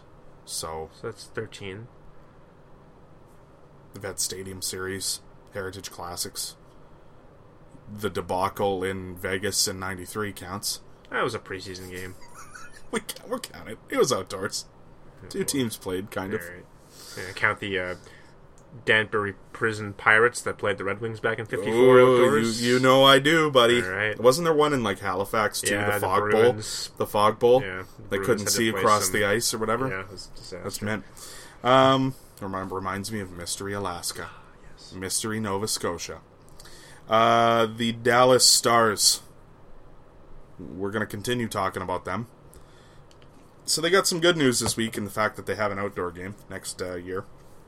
The bad news is that I don't know if Jamie Benn or Tyler Seguin will be playing in said game. Hey, you suck! Their CEO came out last week. Wasn't it on like Boxing Day or something too, like really close to the holidays? And basically said that Jamie Benn and Tyler Seguin of the Dallas Stars, of the team he manages, are horse shit. And probably not what you want to say about the players that you're paying a lot of money to. They had the responses you would expect. Tyler Seguin just kind of said that he needs to be better and kind of left it at that. Jamie Benn made a comment about how he doesn't really care what the CEO plays because he doesn't play for the CEO. He plays for his teammates and his coaches and the fans, which I completely agree with. I do think they both sort of owned up to the fact that they do kind of need to be better, which, look, I'm not going to disagree with Jim Lights. Jamie Benn and Tyler Seguin need to be better. But you're also forgetting about the years where, you know, Jamie Benn won the fucking scoring title and Tyler Seguin was in the Hart Trophy fucking conversation. And this team was, you know, basically dog shit. The teams that these two guys just single-handedly hauled to the playoffs on their own when there was nothing else on this team. It was one line, no D, no goaltending. You know, you forget about those years, and it's kind of easy to say they need to be better now, but, like, are they really that good now? Like, this is maybe one of the better teams they've had since those guys have been there, but, like, you know, are they that good? Is this Jamie Benn and Tyler Seguin's fault? It was just a weird way to put it, a weird way to call out your stars, I thought. The timing was weird. You mentioned Boxing Day. It was actually the same day that Dallas beat the Predators 2-0. Nice. They beat the Predators 2-0, and then the CEO makes these comments. It might not be the right time. You just beat one of the best teams in the league. Yeah. You shut them out. Sure, neither of those guys scored that game, but it's not about one or two guys in the team. It's about the team. It's about the Dallas Stars. Yeah. You want the Dallas Stars to win. The Dallas Stars are winning. Well, not winning, but they won that game. So what's it matter if those two guys didn't contribute to the win as long as the team wins? There's all this talk about how it's a team effort. It's a group effort. Sure, it's easier to win when you have a McDavid or a Ben or an Ovechkin. But it's still a team Yeah. effort. So if the team is winning, Yeah. what's the problem? Tyler Seguin leads the Dallas Stars with 34 points in 40 games. Okay. Second is Jamie Benn with 31 points in 40 games. It's fine. Third is Alexander Radulov, who's having a really good year, 31 points in 30 games. Then it's Jason Spezza with 21 points. He's also -3 on the year. Miro Heiskanen is next, a 19-year-old defenseman. Esa Lindell is next, a shutdown, not offensive whatsoever defenseman. Has 17 points.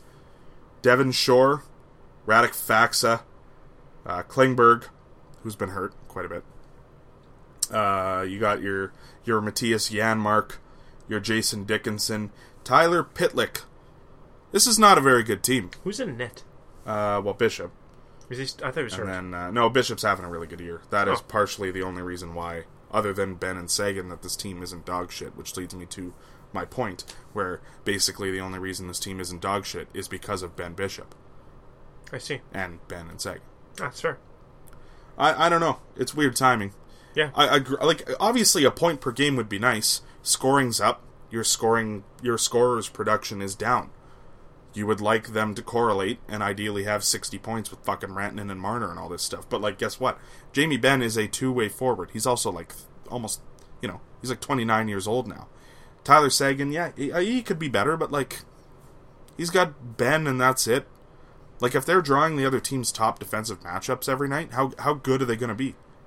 You can only be so good against, fucking PK Subban and Matthias Ekholm every night or whatever.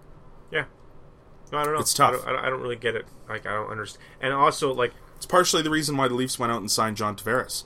Is because so Austin Matthews can play against fucking, Brendan Witt every night or whatever instead of... Yeah. Brendan Witt. I wish it's they were... the 90s I wish, again. yeah. Welcome back to the 90s. Yeah. I don't know how time works either. No, and like, okay, so you've made these comments now. You want your team to be better. You're not going to be able to go out and sign John Tavares because who the fuck is going to want to come and play for that guy? They tried. They did try. They tried. But you know what I mean? Like, hey, yeah, could you come? You want to come play for the Dallas Stars? Oh, don't you have that CEO that's just batshit crazy, calling out all of your star players, and you want me to be a star player for the Dallas Stars? Like, no thanks. I will go anywhere else than at the Dallas Stars, unless I'm a third line checking forward that needs work this year. I need to put dinner on the table. Like, you're not getting any big fish by calling out your star players. You're not going to improve your team if you're the CEO by these sort of tactics. Your GM now must feel all sorts of pressure. And when GMs feel pressure, as we've seen in Edmonton, they make mistakes. They pull the trigger on things they shouldn't be pulling the trigger on. Yeah, we're going to get to that in a bit. I don't see how this is going to work out for Dallas. I've never heard a CEO, like, any time in my life have, like, any comments about the team, save for maybe the Leafs when Lewicki was, kind of involved in the decision-making process before, Shanahan and these guys took over. I've never heard a CEO make comments even marginally close to what I can't remember the fucking guy's name. Jim Lights. Lights, yeah, to what Lights said. There's no place for it. I don't get it. The guy should just resign, as far as I'm concerned. Ooh, because like what? Spicy. What are they going to tell them? Like, there's no way to fix this.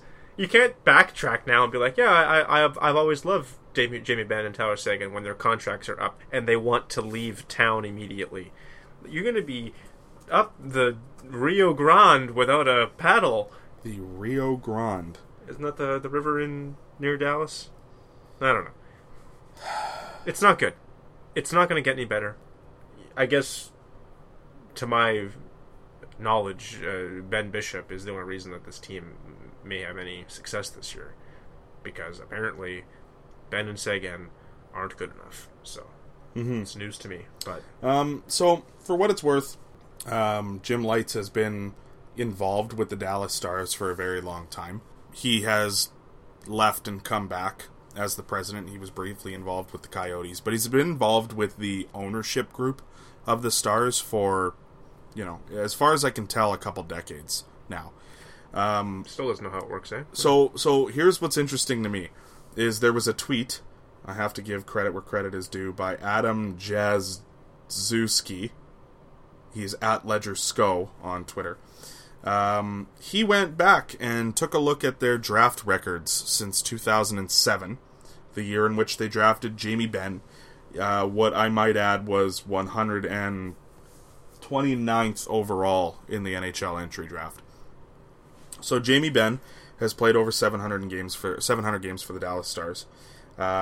In that draft, they drafted 6 other players. 2 of them ever played an NHL game. The next draft, 2008, they drafted 5 players. One of them was Philip Larson. The other 4 never played a game. Philip Larson was limited to 151 games. Now, the 2009 draft wasn't bad. Every single player played a game. Their first round pick, 8th overall, Scott Glennie, it's worth noting, played 1 NHL game. 2010, you got Jack Campbell, who's been a career backup for about a year, and before that he couldn't touch a league. You got Patrick Nemeth. You have Alexander Guptill, who never played a game. Alex Theroux, never played a game. John Klingberg, 2010. So they did okay there. 2011, first round, 14th overall, you got Jamie Alexiak, Brett Ritchie, Jyrki Jokipaka. They also drafted 3 players who never played a game. 2012, you got Radek Faksa, 13th overall, who's a pretty solid 3rd or 4th line center. Ludwig Bystrom after that, never played a game. Mike Winther never played a game. You got Devon Shore, Esa Lindell, and Gemmell Smith, all of which who have played games. After that, 3 more guys who never played a game. We'll keep the party moving here, because it gets a lot better. We got 2013. You've got Nikushkin, and then aside from that, kind of a bunch of scraps and guys who never played a game. 2014, you got Julius Honka, who's played 79 games. You then have 8 guys who never played an NHL game. 2015, 5 guys, 3 of which have not played a game yet. The other 2 have combined for 23 games. And now it's worth noting Rupe Hintz. Rupe. I don't know. You know who I'm talking about. Rupe Hintz is up with the team right now. You got your 2016 draft, none of which have played a game yet. 2017, granted, Jake Ottinger should be a good prospect. Jason Robertson, possibly. Yeah, I mean, we're close enough now that it could still turn out. And then 2018, they drafted 8 guys, and I'm sure someone maybe will work out. They drafted Jamie Benn and John Klingberg in later rounds. They could have gone to anyone, and they could have not turned out. And aside from that, their next most successful draft pick was, Esa Lindell? Nikushkin. Who's kind of just... Yeah, I'll give you Nikushkin, I guess. He's had a good career in the KHL. Look, you've been the president and CEO of this team for a long, long time that drafting has been the issue for. Very, very clearly. Where do you get off criticizing a guy that you stole 129th overall and another guy that the Bruins gave to you for almost free because he liked to go to bars and miss curfew by 30 minutes every night? Really? Where do you get off? I'm as confused as you are. Look at the roster. How do you blame these guys? Are you kidding me? Why did they even stay? I can't believe Sagan... Even last year, before this happened, I was kind of surprised Sagan re-signed. Yeah. I kind of thought he would leave. Yeah. And he re-signed, good for him. You rode the Kari Lehtinen train for a few years too long. Into the ground. Yeah. And I was as big of a Kari Lehtinen fan as there was, but even I got to a point where it's like, how is he still on this team? Yeah, exactly. So, if you can't draft, that's fine. Some teams just can't draft. You get unlucky. That's not fine. No. Hear me out. That's not fine. If you can't draft, you have to find alternative solutions. You have to either nail it in free agency, or you have to work the trade market in a way that produces results. Okay? Every other team's done it. Well, no. Even Ottawa's drafted better than you, and Ottawa drafts terrible. Look, someone is going to be the worst drafter in the league. Okay? It's just going to happen. Someone is going to... It's going to happen. You can't be the best at everything. True. Okay, someone's going to be 30 Someone's gotta be the first, worst. 32nd. Yeah. Okay? But if that's you, if you are the shittiest... It was the Leafs for a long time. It was We'll the give Leafs them for a that, long time. But you know what the Leafs could do? They went out and they signed guys. Scouts. They paid for scouts. They went out and traded for Brian Leach It's worth- and Ron Francis and Alex McGillney and whoever else to better their team because they knew there was nothing coming yeah, through and the pipeline. they gave away draft picks and whatever. Because they couldn't draft them anyway. Yeah. That's fine. Dallas should be flipping every fucking pick they have because they can't use them anyway to bring in some guys that can actually play the game. And off your point, like, you know what bugs me too about them not putting more money into scouting and putting more money to better this team off? We're not talking about the Arizona Coyotes or the New York Islanders where this is a budget team and they don't go to the salary cap ceiling. Like, the Stars aren't at the ceiling right now, but this is a team that in the past has put a lot of money into their hockey team. Yep. Before the lockout, they were, the fourth highest payroll in the league? It went the Avalanche, well, the Red Wings, the Avalanche, the Leafs, and then I thought the Stars were next. So, like, it's the same ownership group. Yeah. They put money in the team in the past. Yeah. They've put money into the team since the lockout. They've been to the conference finals. Like, they got It was it 10 years ago, but they were there. They got it right with Radulov. That was a good Yeah, signing. it's a good signing. I hated it at the time. It's a great signing. They did good with Bishop when he's healthy. Yeah. You know, it was a good trade. Yeah, like And that's where they have to nail. That's their strengths. That's Their the thing is Jim Neal was a very aggressive trading GM for a long amount of time there. Made some good yeah, trades. when he first got there, he made was some pretty good trades. Yeah. And now, I don't know, things have cooled off, and there's nothing coming. Like, I don't know, 2018 draft, sure, it's up in the air. I don't know what's going to happen. 2017, maybe there's still a few gems left. But there's nothing coming outside of that. You got nothing to look forward to. No, it's kind of up to Jake Ottinger and Net and Ty Dellandrea coming up. Like, I mean, for whatever reason, they can't find defensive talent, it seems like. I mean, now they've kind of, Klingberg's great, and Lindell's actually turned out to be pretty solid defensive defenseman. But, like, if Erik Karlsson makes it to free agency this summer, the Dallas Stars had better be throwing every penny they have at this guy, because they got nothing. But that's the problem, is that would have been a really, really ideal destination for Erik Karlsson. And now you got this asshole throwing comments like that out there. And now you're not going to get him. Now it's up to Karlsson and it's up to the Stars to manage. Are you dealing with a guy who maybe just got a little carried away, or maybe his comments got taken out of context, possibly, or are you talking about Eugene Melnyk here, and you have another owner who's just going to kind of slowly lose his mind now? I mean, he's not the sole owner. That's the good news. It's not like Ottawa where it's just like one guy only. Yeah. There are other people involved in the ownership group here in Dallas, and to Dallas's credit, like, how many times have we come on this podcast, ripping Dallas? Like, probably never. There's not really much to say about Dallas. Like, they've been a pretty respectable team. I like their coach. I like their GM for the most part. I like Seguin. I like Ben. I like Bishop. I will admit that, Seguin and Ben are not what they used to be. But where were you when they were? Yeah. What were you doing for them when they were putting results? But even when they were that good, part of me wondered... I mean, Jamie Benn, part of me kind of wondered about Seguin, because, Seguin has some flaws to his game, for sure, but, a part of me wondered, like, if that was going to be sustainable, and clearly, it probably isn't. I don't think they're ever going to get to that level again. I think they'll get better than where they are, because, again, like Jim Light said, they've been not great, to paraphrase. Yeah. But someone pointed out that whole thing about Seguin and the posts and crossbars, and it's not a good excuse, but it needs to be validated. It helps. You need to show that, hey, it's not like I'm missing the net by 5 feet. Yeah. It's not like I'm not creating chances. Or not getting chances, or I don't have the puck, or whatever, right? Puck possession's everything now, and there's they have the puck. There's a little bit of bad luck to Tyler Seguin's season. Yeah. That's all it is. Yeah. And the thing is with Jamie Benn, too, and I hate to say it because he's one of my favorite players in the league. He's not going to last. No, the way he plays. He plays that type of game. Like, it's, what did you think he was going to be when he's 35? Yeah.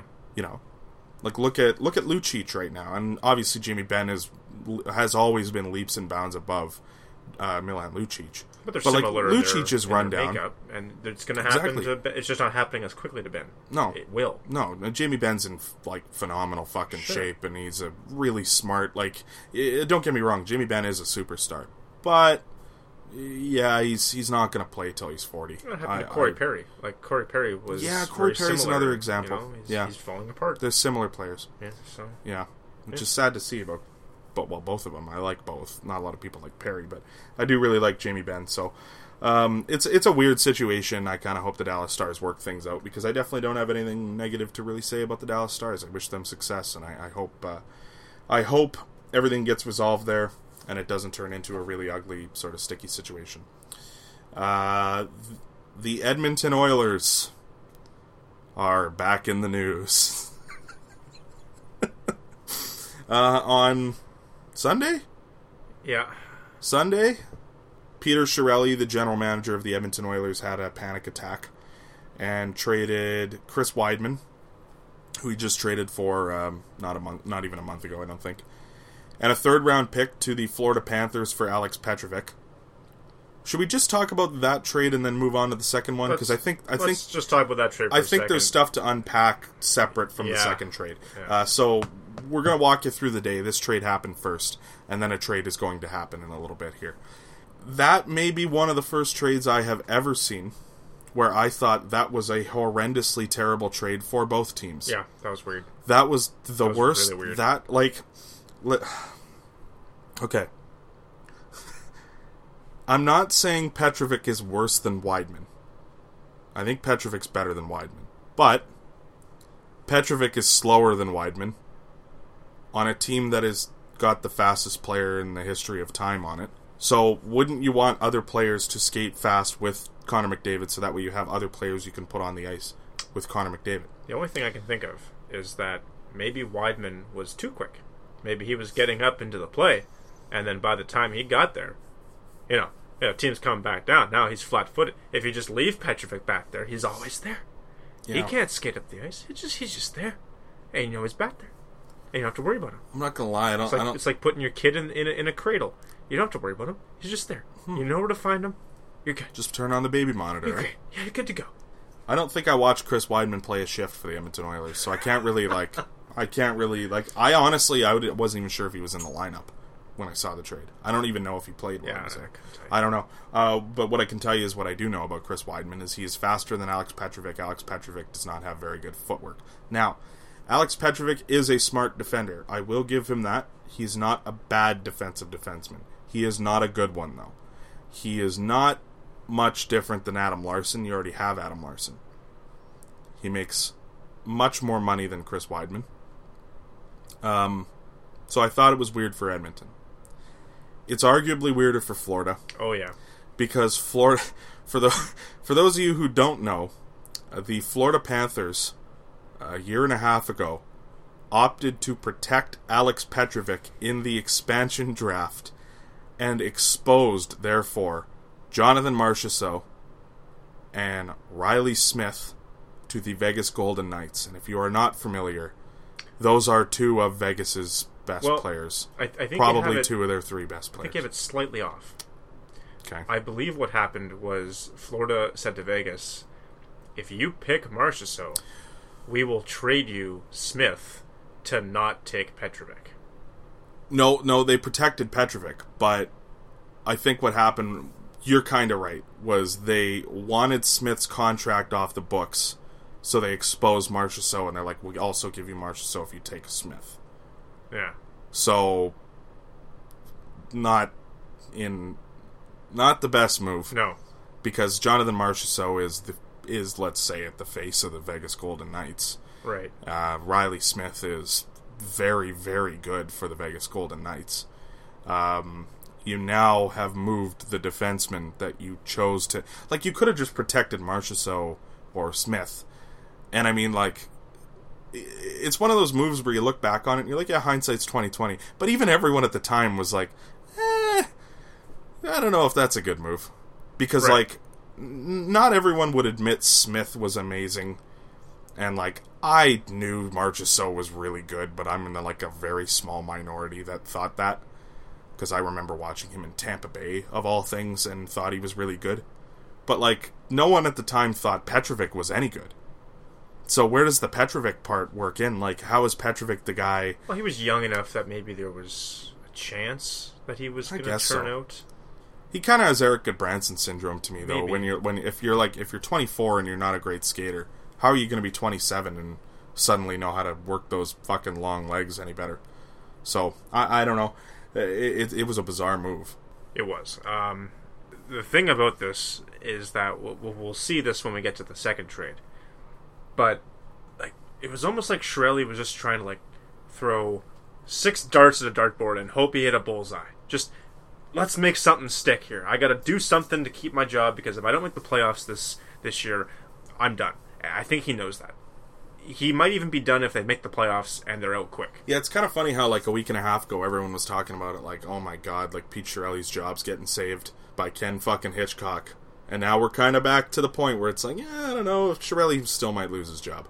Because, I mean, he made 2 bad trades. The Oilers are sliding again here, so... Exactly. You know. And, like, so he wakes up one day and panics because the defense is just awful. And he's got the best defensive coach in the league and thinks, maybe something different, but not quite as talented, will play better under Hitchcock. Let's try that. Now, I'll ask you this. Mm-hmm. Strictly looking at the Edmonton Oilers defense, like those 6 or 7 guys back there. Ooh. Post-trade. Could I name them all? Okay. Are they better or worse than they were before Sunday? I would argue worse. You think they're worse? I would argue worse. Okay. Yeah. Okay. Because as we're going to get to with the second trade, I am really not a big fan of one of the 2 personnel that they brought in. I guess we'll get to that now. Are you done with Petrovic? I think so. Yeah. The Edmonton Oilers then traded. I gotta get the full trade here. They sent Drake Caggiula and Jason Garrison, who they apparently had, to the Chicago Blackhawks for Brandon Manning and Robin Norrell. Now, what I will say about this trade is I don't know anything about Robin Norrell. Oh, he's the key, don't you know? I would hope so. Because maybe I'm missing something on Brandon Manning, but after about 250 NHL appearances, I think I've got a pretty good book on Brandon Manning. He's not very good. Right. He's really, really, really bad. Yeah. See, like, for me, like, I saw the trades, and I don't know, like, Wideman and Petrovic, like, that's pretty much a wash in my books. So you basically just traded away a 3rd-round pick, okay? That's how I saw that one. That was right. Manning's played 235 games. Nice. And then, okay, so, like, Jason Garrison, who's not great. I don't love Jason Garrison. I don't think he's a good defender. No, he's done. Yeah. Like, he's a 6th at best at this point of his career. So you bring in Manning for him, and it's like, even that, okay, I can see that even being maybe a bit of a wash. But now you've gotten rid of Drake Caggiula, one of your star players' best friends on the team. And I will admit, I think Drake Caggiula is a pretty good little player, to be honest with you. I think he's a really serviceable player. So not someone I would have wanted to move. What this boils down to after the day's work is that the defense is as good or worse, because I don't think it got any better. So it's either going to be the same or worse. And you lost a 3rd-round pick, a serviceable middle 6 forward, in exchange for a prospect that we don't know anything about. Like, maybe the Oilers have some sort of plan. I don't even think he's that young. I have no idea. I don't know who this guy is. Like, I saw the name, and it was just, I assumed that he was some sort of recent draft pick. Robin Norrell. All right. Brings us to our next segment here, folks. Who is Robin Norrell? All right, James. Who is Robin Norrell? Well, Robin Norrell is a left-handed shot defenseman from Stockholm, Sweden. He was drafted 111th overall by the Chicago Blackhawks in 2013. He's 5'11", 189 pounds. And because he was born in 95, that would make him 23 years old. He's played for teams such as the Rockford Ice Hogs, the Djurgårdens IF of the Swedish League, and the Djurgårdens IF Stockholm of the Swedish 1 League. He's also made 2 appearances in the World Junior Championships for Sweden in 2014 and 2015. And his favorite ice cream is Rocky Road. That's fantastic. So they actually got a defenseman out of those 2 trades. That's not so bad after all. Yeah. I don't know if he's the key cog here. I guess we'll see. Could you imagine? That'd be great. I want him to be. Honestly, fuck, I'm so sick. You know how earlier I was talking about how I'm so sick of the Blackhawks being good, and I would just kind of like, you know what I mean, a little bit of time here? The opposite with the Oilers. I'm so sick of them being bad. I just want them to fucking make the playoffs like 3 years in a row, so we can just stop it with this already. I hate watching teams just suck constantly. It drives me more nuts than watching the same team win over and over again. It drives me insane. It's annoying. Just be good. How are you so fucking bad that you're bad for like 15 years? I think it's hilarious. It is kind of funny, but it also drives me nuts. Look, Brandon Manning sucks. He sucks. He's got another year left at 2.25, which to me, as much as I hate Brandon Manning, I think that is a bad contract, and it's not that big. That is bad. It's not good. Look, there are certain guys who just play in the league because they're good at doing things that maybe aren't relevant anymore. And Brandon Manning's one of them. He's not a great skater. He's really not good with the puck. He's not particularly smart. He's not particularly physical. He hits, kinda. Like, I don't know. He's not good. I said it. I said it already. Like, they did not get any better.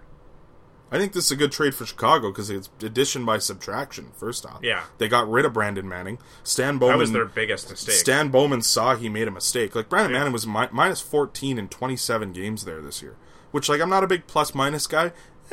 If you're, like, a minus every second game, yeah, I kind of buy it, to be honest with you.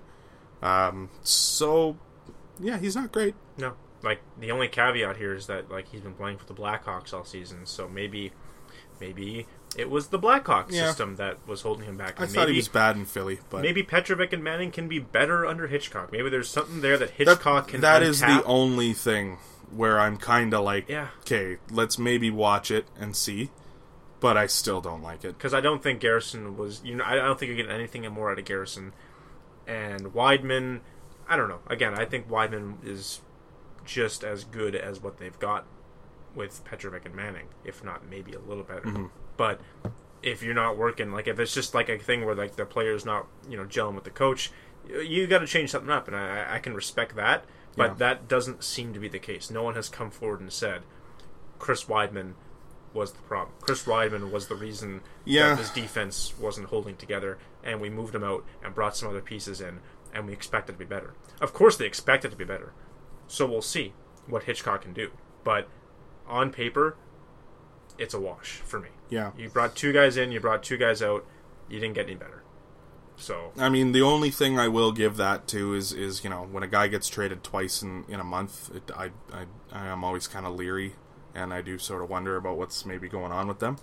Because you don't really see that much anymore unless it's in the summer and it's, a contract thing. But, like, in season, it's kind of weird Chris Weidman's gotten traded by 2 terrible teams. So I do sort of wonder there. But what I will say about Weidman is I think Weidman is closer to the modern-day definition of a defenseman than Petrovic and Manning are, in the fact that he can skate, he can move the puck, he can defend by, moving the puck up the ice rather than, trying to stop it from coming toward his way. Like, he can kind of, you know what I mean? Yeah. So, I don't know. It is a little weird, I will say. I don't think that these trades are going to work out very well for Edmonton. I could see Petrovic maybe finding some ground there and sort of getting... Hitch can do some magic. Getting through it. So, maybe. But, yeah. We'll see. For what it's worth, I gotta look it up because I can't remember. Petrovic's also got... Oh, no. Petrovic is at the end of his current contract. Well, that's good. That's not as bad. I thought Petrovic was making like $4 million a year or something. Okay, well, that's good.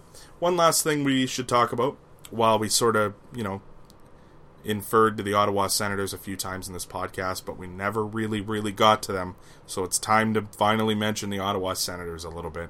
I know you've been waiting, and the wait is finally over.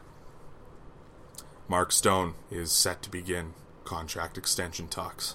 Is he? Does Mark Stone sign an extension? Mark Stone's not even taking a call. Mark Stone's phone is off until June. There is no way Mark Stone is signing an extension with the Ottawa Senators. Yeah, sorry, there is one way. That way is if Mark Stone puts maybe family in the sense that maybe he's got like some sort of relationship status in Ottawa or some kids. I don't think he's got any kids. I don't know Mark Stone's personal life too well. Mark Stone? Yeah. No, he doesn't. Yeah, okay. So, unless there's something off ice keeping him to Ottawa, like he's got some sort of mansion that he built by hand with his father, who is passed now, or something weird that he needs to stay in Ottawa for, he's gone. See ya. Bye. Why would he stay? What is there to stay and play for that organization? That organization that lowballed you so badly back in July that you're thinking, yeah, no, like, this team's going to be great. This is a chance to win a championship. No, it's not. This is a chance to make some money. No, it's not. I get to stay and play with an elite center in Matt Duchene. No, it's not. Erik Karlsson. No, it's not. Our goaltending. No, it's not. Our prospect pipeline. Yeah, okay. When I'm 35, maybe. Yes, sir. I have a point. Yes. Mark Stone is represented. Rememberableness. It's the 90s. Mark Stone is represented by Don Meehan of Newport Sports Management. Sure. The same company that just got John Tavares $77 million this summer. Fascinating. Mark Stone is leaving. He's gone. He's already gone. Like, part of me wondered if he would stick around, but like he's gonna look at the money that John Tavares got, and like, granted, Mark Stone is not John Tavares. No. Mark Stone could easily get $60 million this summer, though. Mark Stone could make or break a team's Stanley Cup chances. Yeah. Very easily. Yeah. He could go to Dallas and make them a contender. Oh, shit. You know what I mean? Like, he's that kind of player. He'd be a good fit there. He's that kind of player. And if Ottawa doesn't flip him at the deadline because they have it in their head that they might be able to extend this guy, they are asinine. That would be the biggest way to say fuck you to the Senators if I'm Mark Stone. Yeah, I'll consider an extension. You guys just, we'll wait till the end of the season. I don't want to talk about it during the season. And then when the off season hits, nope, sorry, fuck you, I'm out the door, and now you get nothing for me. That's what I would do if I was Mark Stone. But I'm a bitter person. Who has cap room right now? Not a lot. Coyotes, Carolina, Colorado. Oh, fuck, he'd be a good fit in Colorado. Oh, yeah, I don't think it lasts, though, because they got some big contracts they gotta start paying out. Do they? Yeah, just Rantanen is getting paid. But just Rantanen. McKinnon's coming up. Landeskog's coming up. No, McKinnon's got like 5 years left. 5?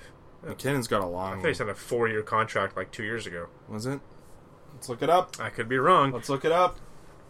Nathan... See, this is why we need John. It's true. Nathan McKinnon is signed until 2023, good sir. Okay, that's fair. They should sign Mark Stone. Yeah, I don't know. They're probably going to trade Tyson Barrie soon, so... Yeah. I don't know. Like we've been saying since 2012. He's gone. There's no extension talks. This isn't even a thought. Okay. It's not happening. So it's over? It's done. It's over? He's gone. Okay. Trade him now. Your prediction, where's he going and how much money? It's tough because I think a lot of it depends on... We're going to do the prediction again in 6 months anyway when the off-season show comes. I think it's tough because like you have to consider if the Sens flip him, where does he goes, and if that team can make a pitch to keep him around. That's I think... Where would he be? Okay, where would he be a good fit short-term? Nashville. Yeah, I was thinking Nashville. Yeah. Oh my god. Yeah. They should sell an arm and a leg to get him. Dante Fabro, fuck it. Trade him. If and I don't want to get too ahead of myself here, but if they can turn around the defense, if the coach can find some magic in the new additions, maybe Edmonton's in on them. Because if you get close enough to the playoffs where you've got Connor McDavid and you can add a guy on the wing like Mark Stone, yeah, maybe there's something there. I don't think Oilers hang on to him. Like, I think that's a situation where he's purely a rental. But, you know what? Like, Vancouver. They just made a trade today, Vancouver and Ottawa. They made a trade a year ago for Burrows. Let's hook up again. Let's make another one. Vancouver, they're on the cusp of the playoffs. They could use a guy like Stone to get him over the hump. Again, it would be a rental because they got a lot of young pieces that are going to be costing them in the future. But if you traded a guy like Stone to a Colorado, then yeah, I think that's a team that would sign him long term. If you traded him to Dallas, maybe they keep him around long term. So I think a lot of it determines where he gets traded to, and if that team wants to try to hang on to him long term, because it's easier. You got that extra year you can talk about, that you can float that 8th year to a guy, and you get a couple more months to figure out something, as opposed to, you know, a week in June. So I think he's going to get traded to his hometown Winnipeg Jets at the deadline, and I think he's going to sign with the Colorado Avalanche next year. Okay. 7 years. What's a good number? $60 million. That's like 8.5 a year, eh? Maybe something like that. Yeah. Yeah. Yeah, that's what's going to happen. I'd say under 9, but around 9. Yeah. Yeah. Yeah. Okay, well, good for Mark Stone.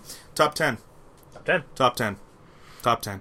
We got an interesting one this week. This one has been a request a few times. It was requested months ago. We never did it. It just felt like the right week to do it.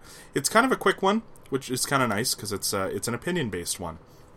But you folks know that we are movie fans, and I've warned a few times on the podcast that we are likely going to get into some heavier movie discussion here in the next month and a half, 2 months, as it is Oscar season.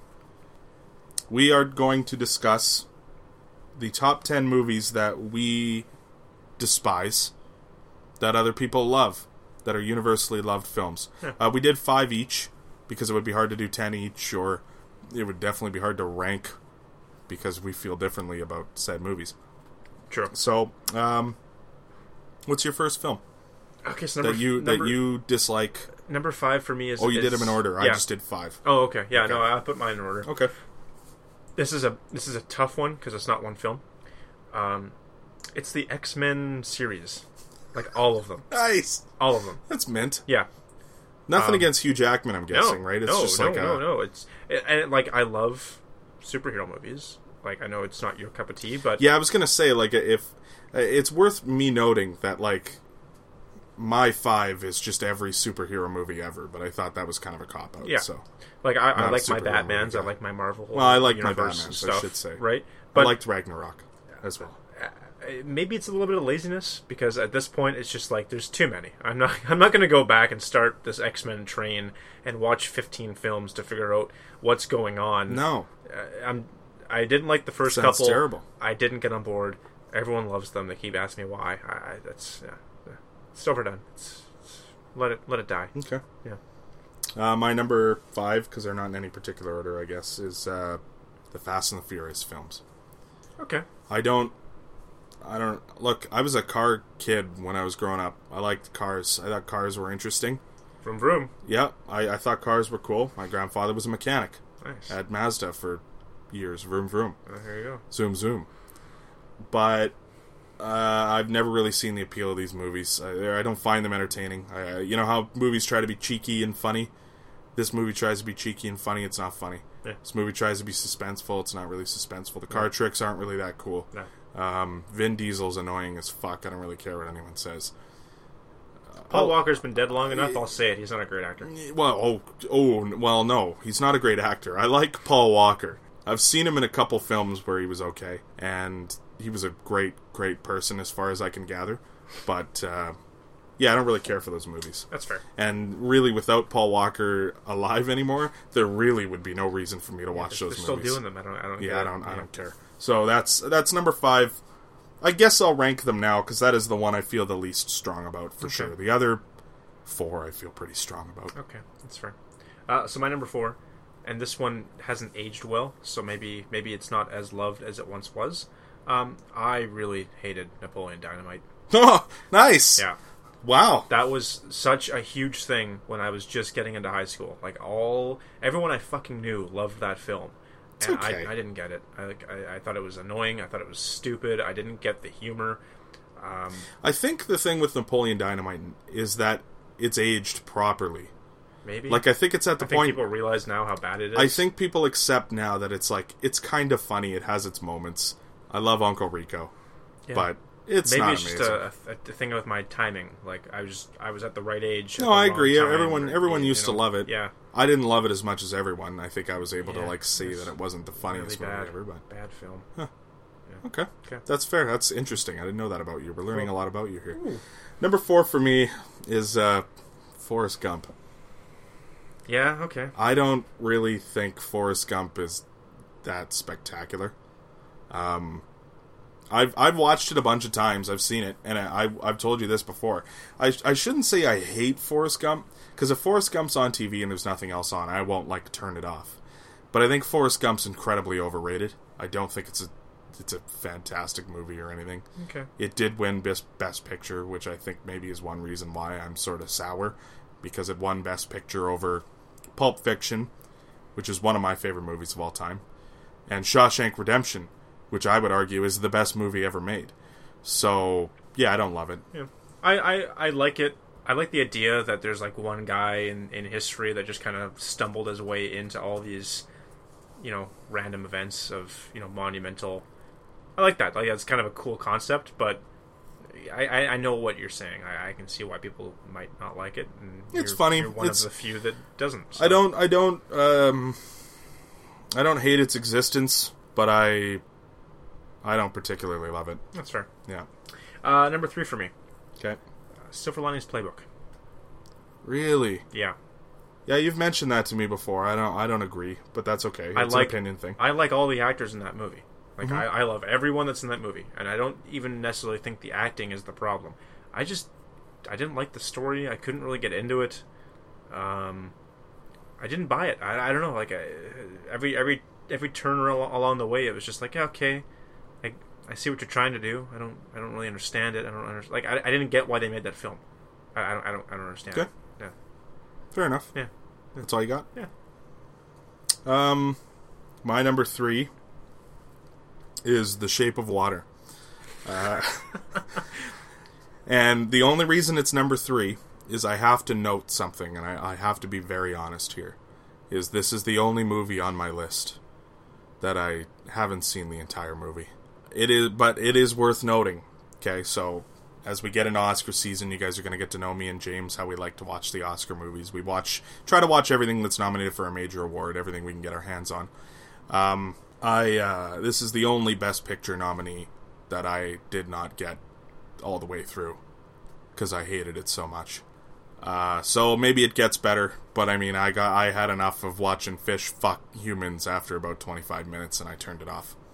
I've never seen it. I like every actor in it. I don't hate Guillermo del Toro, the director, but I fucking couldn't stand it. Couldn't do it. I've never seen it, so it might be on my list, but it's not just. I didn't feel right putting it on there. One of my favorite actors of all time, Michael Shannon, is in the film. Yeah. I couldn't do it. Okay. I couldn't do it. Richard Jenkins, the dad from fucking Step Brothers, is in it. Couldn't do it. Huh. Yep. Number 2 for me. Yep. Another series, but I think Nice. I think the first one is the one that sticks hardest with the fans. Back to the Future. Yeah. That is one piece of incest-laden 75-year-old weirdo hanging out with a teenage high school kid traveling back in time. Piece of garbage that I can't get through. Okay. I've never sat down and seen the whole thing in one sitting. I've seen the whole film in different segments. It's bad. It's not good. I don't get it. I'm not gonna lie, There's I no storyline there. I don't even think I've watched it. Oh God. I actually don't think I've ever seen Save it. yourself the time. I All of a sudden, never planned on they watching made it. 2 more of these pieces of shit, and all of it we're going back into the Old West in the second one, and we're riding the train. No, just stop. It doesn't make any sense. It was weird. The 80s, they had some hits, they had some lows. This might have been the lowest. Okay. You're good? I'm good. My number 2 is Now You See Me, which is one of the highest grossing box office movies of all time. I believe it was in the top 100. It was so well loved at the time that they made a second one, which I'm kind of annoyed they didn't call me Now You Don't. You know what I mean? The first one's Now You See Me, the second one's Now You Don't. I get it would be confusing, but fuck, I would have gained a little bit of respect for it. I only know one person that likes this film. Well, the thing is it made enough at the box office and was critically well received enough that they made a second one. Is a thing. I know people who went to see the second one, so by that stance, they liked the first one, I guess. The first one had me kind of drawn in the first hour, and I'm gonna go out on a limb and say that is the worst ending to a movie I have ever seen in my life. Because the ending, I've looked it up. I still don't understand how it makes sense. Okay, well, maybe you should figure that out, because I don't hate the film. I thought the ending was pretty good. I don't see how the ending makes any sense. Okay. I gotta look into it again, because I haven't seen this movie in a long time. Maybe. But I remember coming home that night and like reading stuff online and trying to figure out if I missed something. Once, but and I don't think I missed anything. Okay. As far as I can tell. Interesting. Terrible movie. Fucking hated it. Wow. All right. I love Mark Ruffalo, but I fucking hate that movie. Interesting. Yep. Yeah. Okay. My number one. Okay. Avatar. Fair enough. Yeah. Pocahontas in space. Like, nope. No one else picked up on that. No one else was sitting in the theater going like, "Hang on, they did this back in 1968. Why is this making so much money right now? It's Space Pocahontas."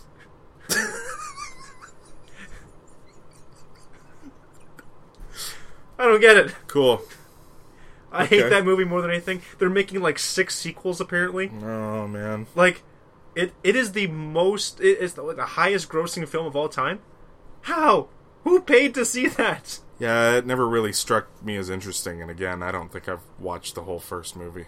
But have they released more than one now, or is there still just only the one out? There's only one, but they're supposed to be making like 6 of them. It's not even like, yeah, we're going to make a second one and see how it goes. No, they've got plans for 6 more of these stupid things. My thing with that movie, and I've heard people say this before, is that, the effects are great, and I agree with that. Are they?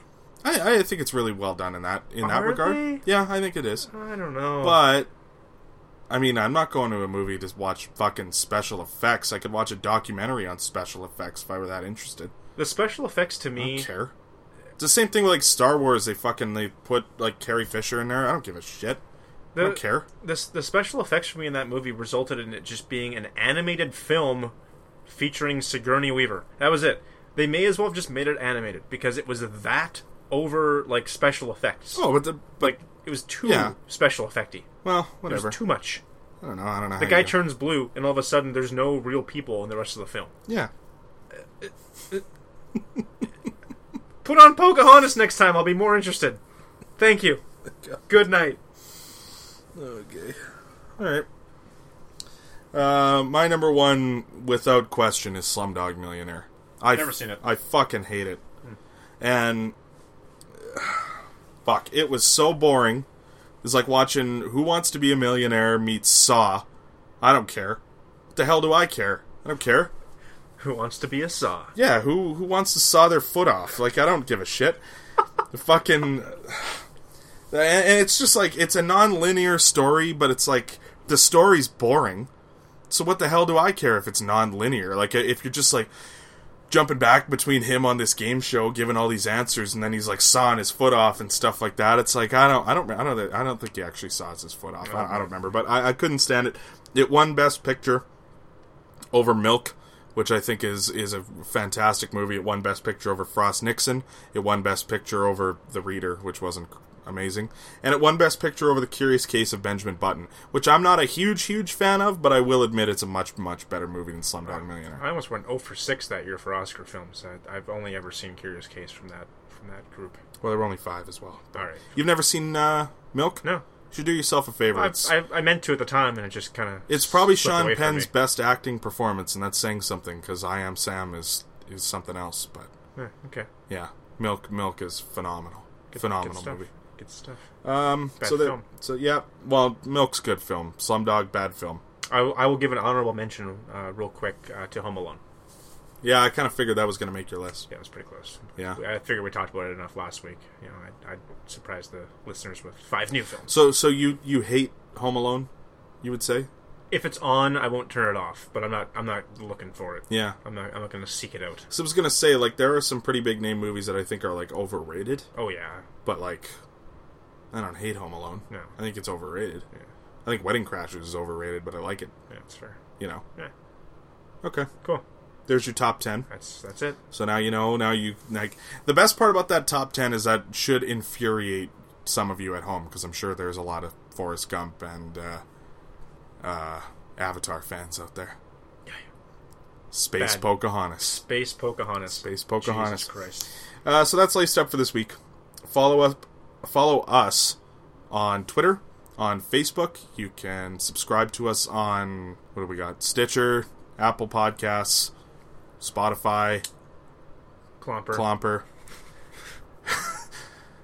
We should note Clomper's not a real app for those of you who haven't caught on to that gag yet. We should let that go for a while. No, that's a Mark Maron joke. You got anything you got to plug? No. I don't have anything coming out right now. It was Christmas break. I didn't write anything. No, I'll probably write something soon. I got nothing. It's 2019.